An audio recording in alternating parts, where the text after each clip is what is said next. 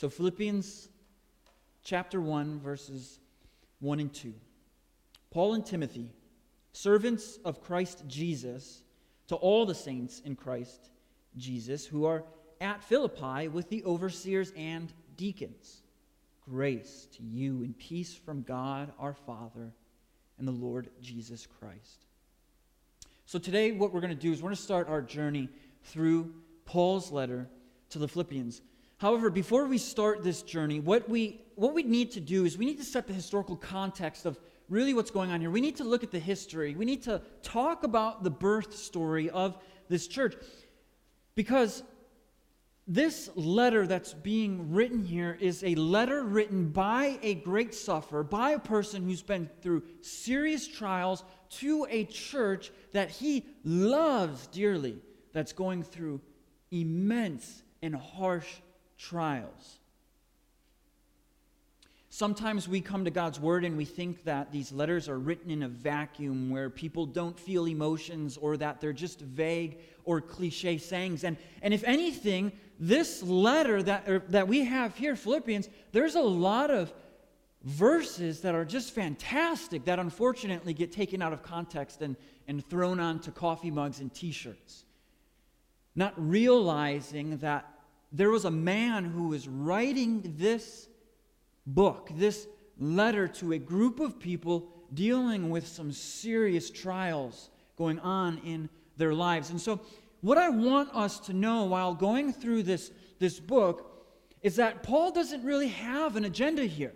This is a unique book that we're about to look at. And it's unique because Paul isn't writing like he writes to the Romans a missionary letter, asking the Roman church to partner with him in the gospel. He's not writing to the Corinthian church a letter or he writes to the church of Corinthian a letter of rebuke.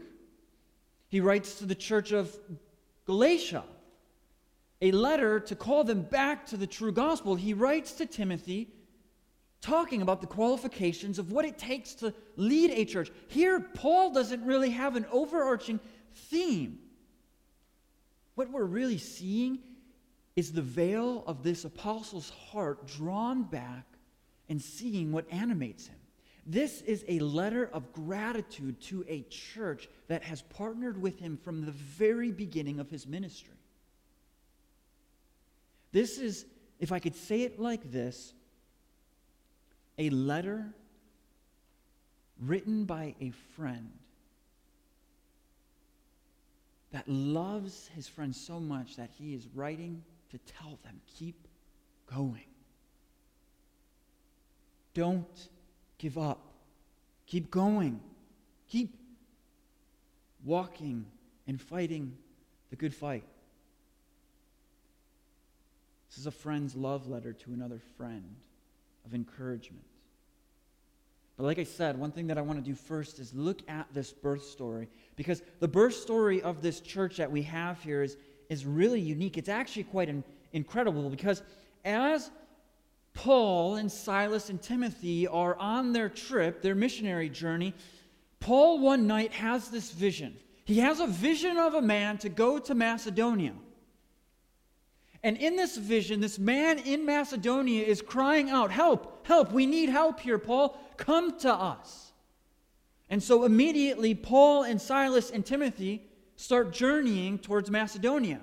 And as they're walking and journeying to Macedonia, they happen to be journeying through a town called Philippi.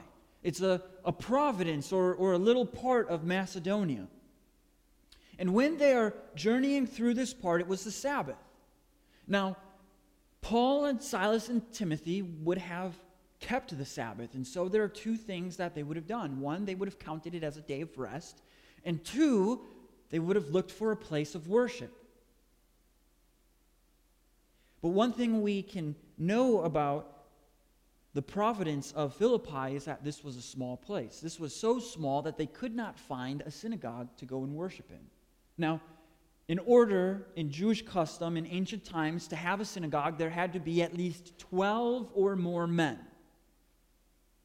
But there is no synagogue here, and Paul, Silas, and Timothy find out that there's a prayer gathering going on by some women in the town. And so they go. They go to this prayer gathering that is happening just outside the city limits. And when they go, they meet this businesswoman, this merchant, Lydia. We're told in the passage that Lydia was a religious person. She was a worshiper of God, whatever that means. Probably means that she was the young school girl who had all the right answers in Sunday school and still had all of the right cliche things to say and throw at people when they needed to hear them. She was a worshiper of God. She wasn't a worshiper of Jesus, she was just a worshiper of God. And we know this because when Paul shows up, he preaches the gospel to them. And Lydia's heart is completely gripped with what she's hearing. And she repents. Remind you, Paul, Silas, and Timothy weren't going to go to Macedonia. They weren't going to travel through Philippi, and her heart, Lydia's heart, is gripped, and she repents, and Paul baptizes her on the spot. And it being the Sabbath, she invites them to her house so that way they can rest, and in the morning wake up and make their journey to then Macedonia. But something happens on their journey between this prayer meeting and Lydia's house. As Paul, Silas, and Timothy, and now Lydia are journeying or walking to her house, there's this demon-possessed girl whose owners were taking advantage of her. She was a fortune teller, and she was following these 4 people, crying out about Paul, Silas, and Timothy. These are servants of the Most High God. And she followed them and followed them and followed them. And it got to a point like when a child is constantly following their mother and saying, Mommy, Mommy, Mommy, Mommy. And I'm sure that a lot of moms wish they could do this. Paul turns around and in the name of Jesus casts out the demon.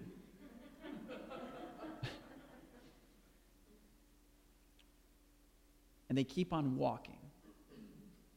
That is until the owners find out what happened.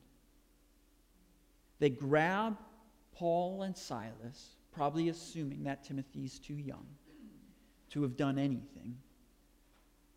And they drag Paul and Silas before the rulers. And they beat Paul and Silas. And they accuse Paul and Silas for proselytizing. They accuse Paul and Silas for not keeping the Roman law, which was love is love. If you don't share or proselytize to me, we won't proselytize to you. You have your religion, we have our religion, we have all of these gods. Caesar is Lord. And Paul and Silas did not keep that.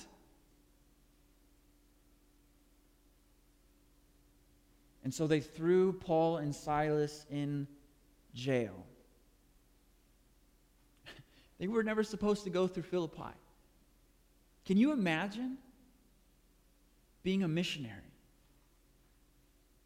You go from one moment, going to a prayer meeting, preaching the gospel, seeing somebody come to know Jesus Christ as their Savior, baptizing them, and 15 minutes later being beaten up, accused, and thrown in prison because you casted a demon out of a poor little servant girl. Could you imagine what could possibly be going through Paul and Silas' head? Seriously, God? We just saw this. We just casted out a demon, and now we're in prison? And so now it's about midnight, and what do we see Paul and Silas doing? Do we see them complaining? Do we see them trying to escape? No. It's midnight, and Paul and Silas, we're told in Acts 16, are trying to sing as loud as they can hymns. Don't ever underestimate what a good hymn could do, singing it at the top of your lungs when you are in a dark, dark time. Because mid-song, what happens is the earth starts to shake, it starts to quake, and all of the jail cells swing wide open. When the jailer sees this, he pulls out his sword. Because if one prisoner would have escaped, that would have meant his execution. So it would have rather been better for him to kill himself than to be executed. It would have rather have been good to make it seem like one of the prisoners killed him than to be embarrassed and bring shame on his family. So he draws his sword, and Paul shouts out, "Don't do it! We're all here. All of us are still here. Nobody has tried to leave."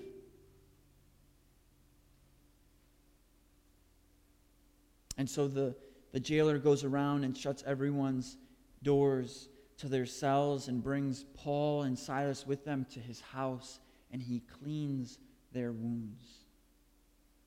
Paul preaches the gospel to them. And it says that his whole family was saved. His whole family believed.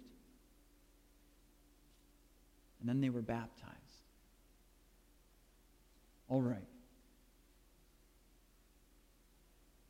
Let's think about if we were sitting down across from a church planting coach during our day, in our period of time. Do you think they would give you the wisdom of saying, you know what, if you really want to start a church, you want to plant a church, take the religious businesswoman and take the jailer and his family, and that's going to make a great combo. This is who we have in our church directory here. This is who we have. We have a person with a background that has religious backgrounds, who's a worshiper of God to some degree, and we have a jailer and his family. This is why this is so incredible, because this is so unexpected. But yet God continues to take the lame things, the most unexpected things in this world, and uses them for His glory. Paul, Silas, and Timothy weren't supposed to come through here. And yet we see this incredible church. Isn't this amazing? A God worshiper, a religious person, and somebody completely opposite from that, a jailer. Look, jailers during the first century were rough and tough people. You didn't mess with them.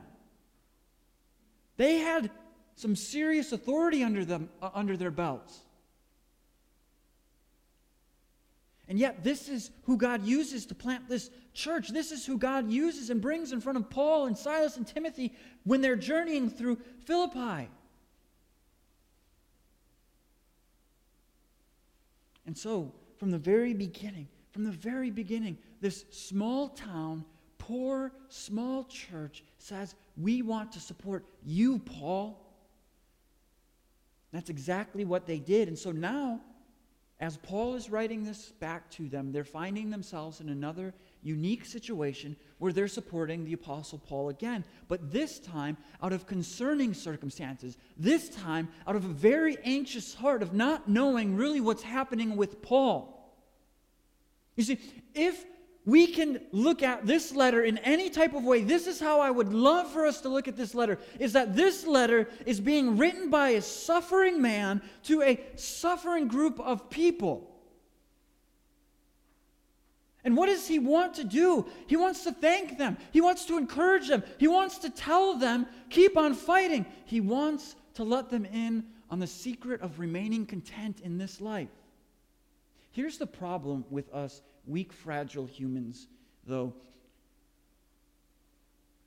The reason why this book is so important, the reason why we need this letter in our lives is because we just don't like to suffer. I don't think I've ever met one person here on this earth that has said, I just love to suffer.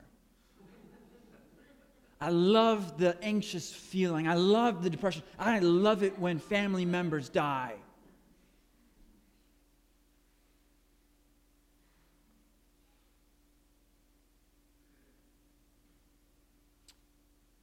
The reason why we don't like to suffer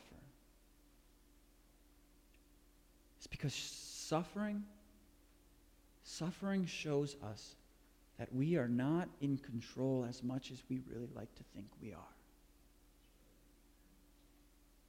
This is why this book is so important to us. This is why in this letter, Paul is teaching his friends the secret to contentment. He is teaching them how to get through anything and all things that this life is going to throw at you.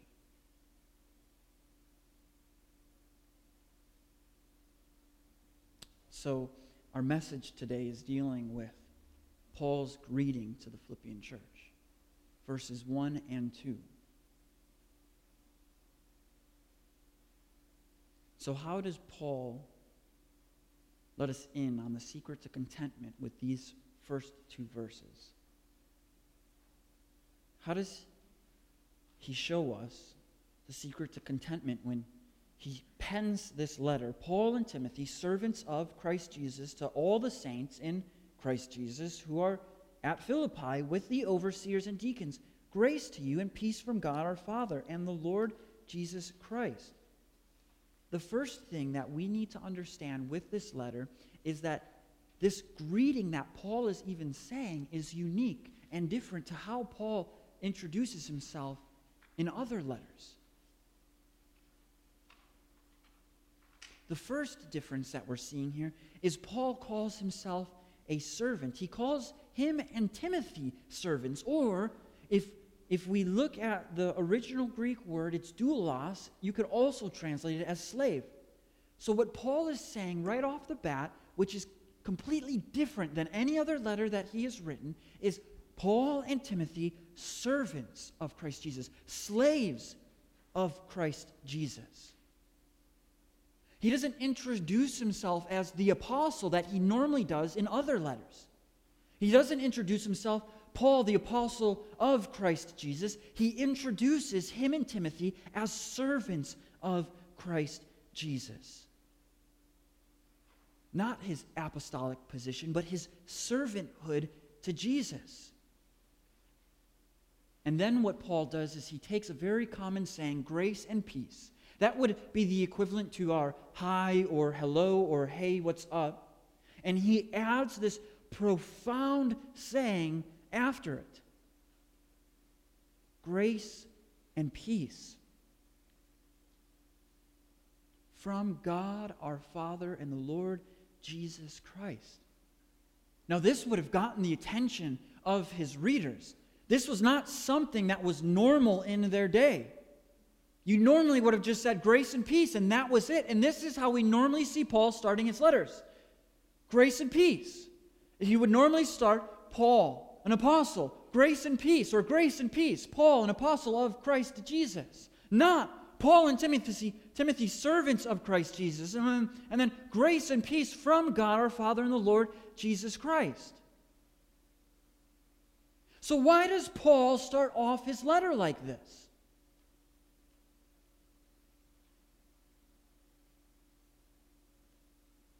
He starts off his letter like this because he knows from the get-go he needs to draw their attention into encouraging words that have eternal life. He knows from the beginning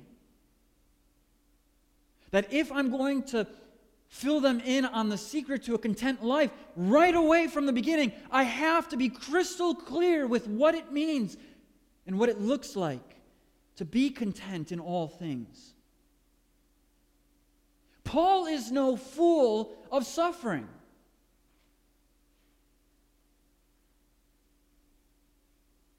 This letter is being written because the Philippian church had heard about Paul being in prison for some time.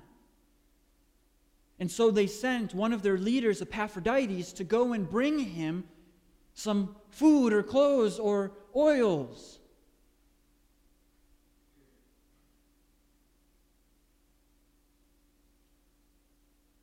But something happened when Epaphroditus was on his way. He falls sick. He gets ill to the point of dying. But he pulls through, and as Paul and Epaphroditus are now talking, I'm sure of it, because we have the letter here, that Epaphroditus is now telling Paul, this is what's going on.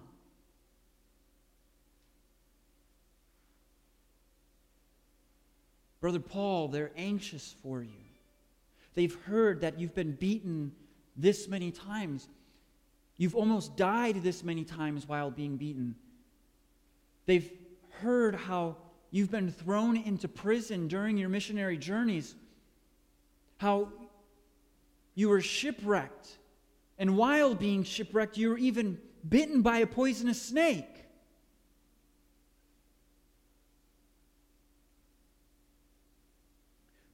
Paul, they've been hearing about all of these battles against the Jewish religious leaders that you've been having and how they've discouraged you. We've heard, Paul, how you've been locked up in prison under Nero's reign. We heard how they haven't even given you a release date. Can you imagine that, being thrown into prison and asking, so when am I going to get out? And the judge throwing up his hands and being like, I guess we'll see. This is Paul's circumstances that he's dealing with. He knows the fiery furnace of trials and suffering. And as Epaphroditus is now filling Paul in on what's going on in the church, Epaphroditus is telling him about things like the false teachers that are around them, the persecution that's coming in from the Roman government, their anxiousness for him as a brother in Christ, not knowing if he's going to live or die, the disunity of some of the members of this church that is taking place. And so Paul pens this letter. He pens this beautiful letter, and he starts it out saying, Paul and Timothy, servants of Christ Jesus. How relieving. How relieving would this have been for the Philippian church to read Paul calling himself a slave to Christ.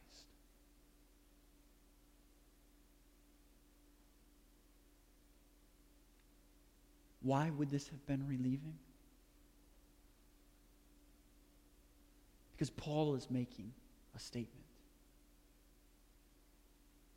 I'm not a slave to Rome. I'm not a slave to man.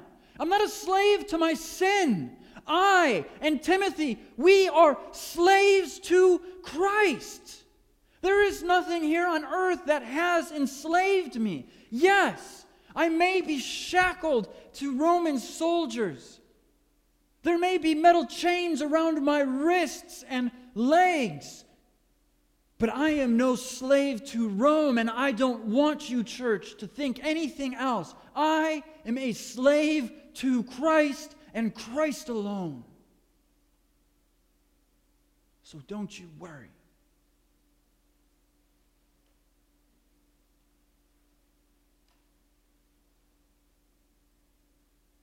Paul here is declaring that in his suffering, he is a slave to Christ.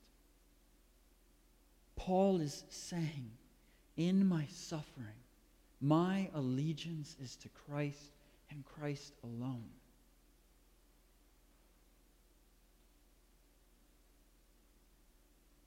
Paul is reminding the church that no matter where we are and how bad it gets, we are servants of Christ. And we'll see why in verse 2. But there's something else that Paul here is declaring as he's calling himself a servant or a slave to Christ. What Paul is doing is he's putting himself and Timothy on the same playing field. He's not looking at his apostolic superiority and saying, look at how much better I am than Timothy because I have an apostolic authority. This is the Apostle Paul that we need to remind ourselves of. The one who just casted out a demon that we talked about. The one who was able to heal people. And what Paul is doing is he's putting himself on the same platform, because we go and we read to all the saints in Christ Jesus who are at Philippi with the overseers and deacons. Paul is saying, look, we don't serve anyone or anything else other than Christ Jesus. All of us are on the same playing field here. It doesn't matter if you are an overseer or deacon in this church. It doesn't matter if there's apostolic authority that I have. We are all on the same playing field because we are all servants. We are all slaves of Christ. This is why this greeting Paul is calling on all the saints of Christ Jesus in the Philippi church to be servants of Christ and nothing else. He's saying, overseers, don't leverage your authority. Deacons, you're no better. We're going to see later in this book, in chapter 2 and even chapter 3, Paul has all of the bragging rights if he really wanted them. And yet what he's doing in this first verse is he is snapping and calling their attention into focus by saying, look, we're all servants of Christ. We all walk the same path. We've got to be in this together. This is what he's doing. He's calling for unity, for fellowship among the believers.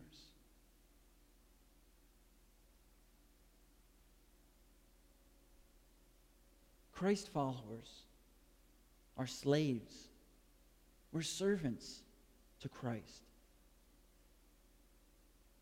We're not servants to any man here. Our allegiance isn't to Community Church. Our allegiance isn't to the Fox Valley. Our allegiance isn't to Wisconsin. It's not to the United States of America. Our allegiance is to Christ alone. We are slaves to Christ and nothing and no one else. And the tragic reality is when we enshackle ourselves to things here on earth, we are willing to do anything to protect that. Anything. We are slaves to Christ. We don't count ourselves more highly than the person next to us. Look, let me say it as clear as possible like this. There's just no room in the Church of Christ for arrogance. There's no room in the Church of Christ for belief that I'm better or more worthy to be served than the next person. That can't happen. When that arrogance comes into a church, that is a disobedient church to Christ.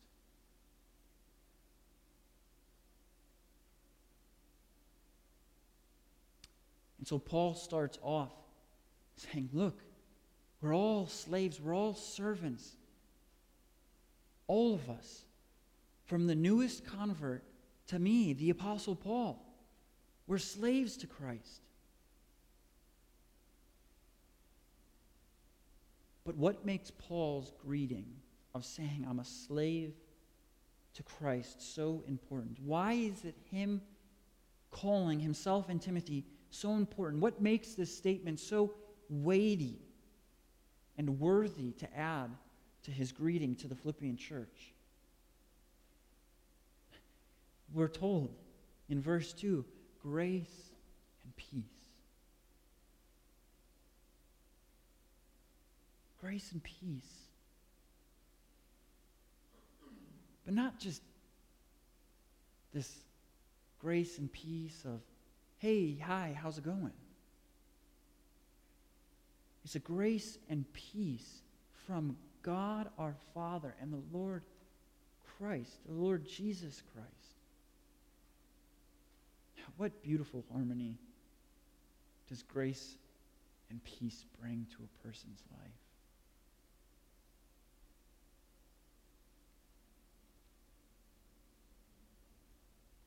But what beautiful harmony does grace and peace from God our Father and the Lord Jesus Christ bring us? Look, we look for grace and peace here on earth in so many different ways and fashions. We look for grace from other people, thinking they are the ones who will truly accept me for who I am. We look for grace from our parents or siblings, that they'll sympathize with us and tell us, yes, of course, that's okay to be like that or do this. We look for grace from our world telling us what we want to hear. We look for peace in those secret fishing spots. We look for peace in our cars as we sit in them for 5 minutes before we go into a chaotic house of a bunch of screaming children. We look for peace as we're going for walks in the woods. But this type of grace and peace does not last. Because people are only so tolerant of other people. And the peace that we get from those momentary things change. This is why Paul, adding from God our Father and the Lord Jesus Christ, is so incredible. Because what he is doing is he's drawing the Philippian church to the reality that the only grace and peace you will ever experience here in this lifetime and in the next can only be brought from God our Father and the Lord Jesus Christ. Look, all of us here, every single person in this room, if you're watching online, all of us are looking for grace. We're all looking for it. We're all in need of grace. This is why we look for it from parents or spouses or bosses or coaches or teachers. But what we really need is grace from God. Because this grace from God changes the very core of our lives. I don't know about you. I need this grace. I cannot live without this type of grace. Because it's the grace that forgives us of our sins. The grace that Paul is ultimately reminding the Philippians here is the saving grace from God's wrath. Look, they were, like we were, the objects of God's heat-seeking missile of his wrath. But God, our Father, and our Lord Jesus, he gives grace to the humble. He gives grace to people who come before him and confesses that they don't have it figured out. Look, you don't have it figured out, and you don't have to have it figured out in this lifetime. You'll never have life figured out. If you do, please write a book on it. I'll buy it. God gives grace to desperate, needy sinners who humble themselves and say, I'm a desperate sinner looking for grace. I've been looking for grace in all the wrong places. I've been looking for grace in people. I've been looking for grace in work. I've been looking for grace in children. I've been looking for grace in my hobbies, and yet they never bring me the grace that I'm looking for. Only the grace of your Son, Jesus Christ, paying the penalty for my sin, can ultimately bring me the grace that I'm looking for. So if you're looking for this grace, if you've been looking for grace in all of the wrong places, come right now. Come to the one who gives this grace and gives this grace abundantly. And if you're sitting here saying, there is not enough grace for God to give me, oh, let me tell you, there is more grace in God than sin in us. And so he gives us grace abundantly as a free gift. And the outcome of this is peace. Peace. This was the outcome for the church in Philippi. And this could be your experience too. The experience of peace. Peace. You can have peace, but not some type of like peace that, yeah, I've got this nice vibe. Or I just hung out with a person who has this vibe and it just left me feeling peaceful. I just went to this babbling brook and there was nobody there and all I could hear was the water of the babbling brook and it was just so peaceful. No, you can have peace with God because the babbling brook will dry up.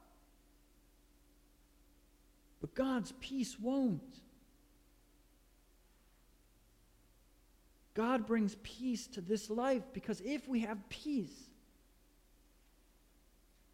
please listen, if we have peace with God, then what should we fear?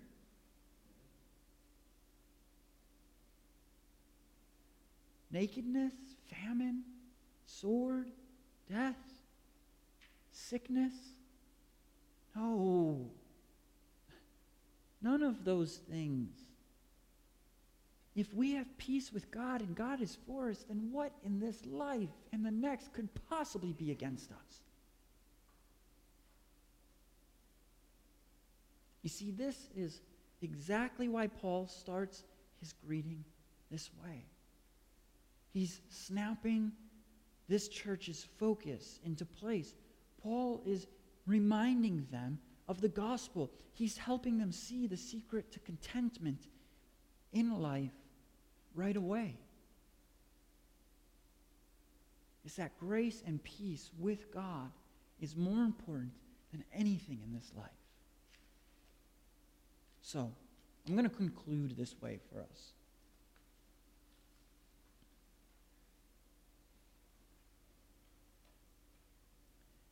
Let me help us prepare to go through this book.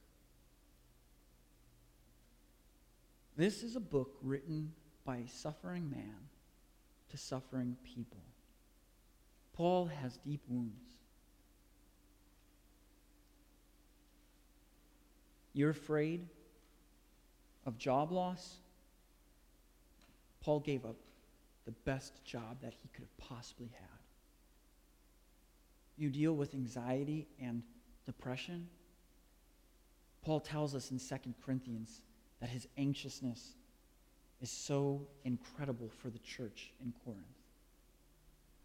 Paul tells us in 2 Corinthians chapter 1 that they despaired of life itself. You're afraid about what people are saying about you or saying to you? Paul gave up his closest friends to pursue the kingdom of God. If you're afraid of persecution and oppression from the government around us, Paul is writing to a people group who were literally, let's talk about this, okay? The people, we don't face persecution here in America, okay? We just don't. Even when people call us bad words. Come on. Paul is writing to a church when there's an emperor called Nero who was literally throwing Christians into the Colosseum so that other people could watch them be eaten alive. There was an emperor named Nero who was so sick that would take Christians, hang them from wooden stakes in his garden and light them on fire so that way when he had dinner parties, his guests had light to see. So let's not complain about persecution here in America until this happens. All right? But Paul knows the anxiety that comes from persecution. So we can take comfort from him in this. Paul is a man with deep wounds, writing to a church with deep wounds, writing to a church where the intensity and heat of trials and suffering is only being turned up and only will continue to be turned up even more. So he's going to teach them. And this is my prayer for us, is that this is what he's going to teach us. Is what a joyful life of contentment looks like. What a joyful life of contentment looks like. And so, let me just lay all of the cards down before you right now. What is the secret of contentment that we're going to be looking at? Paul actually shows us in these first two verses. Paul shows us. He shows us the secret to contentment. It's our fellowship with Christ and our fellowship with one another. That's what it is. That's what we're going to see. And look, I understand that there are some of you who haven't faced suffering yet. I understand that maybe there are some who are in here who are saying, "Oh, that's not going to happen to me." But here's the thing: a Christian life, promises suffering. It does, and if you haven't experienced it yet, you will. You will. Trust me. You'll experience suffering, and this is why this letter is so important, because it lays the foundation of the secret to contentment in this life. And it's our union with Christ and our unity with other believers. That's the secret of contentment that Paul's going to show us here. That's the secret of contentment that I want us to see. Let's pray.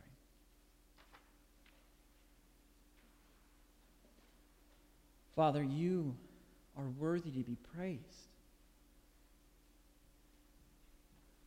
God, you be glorified.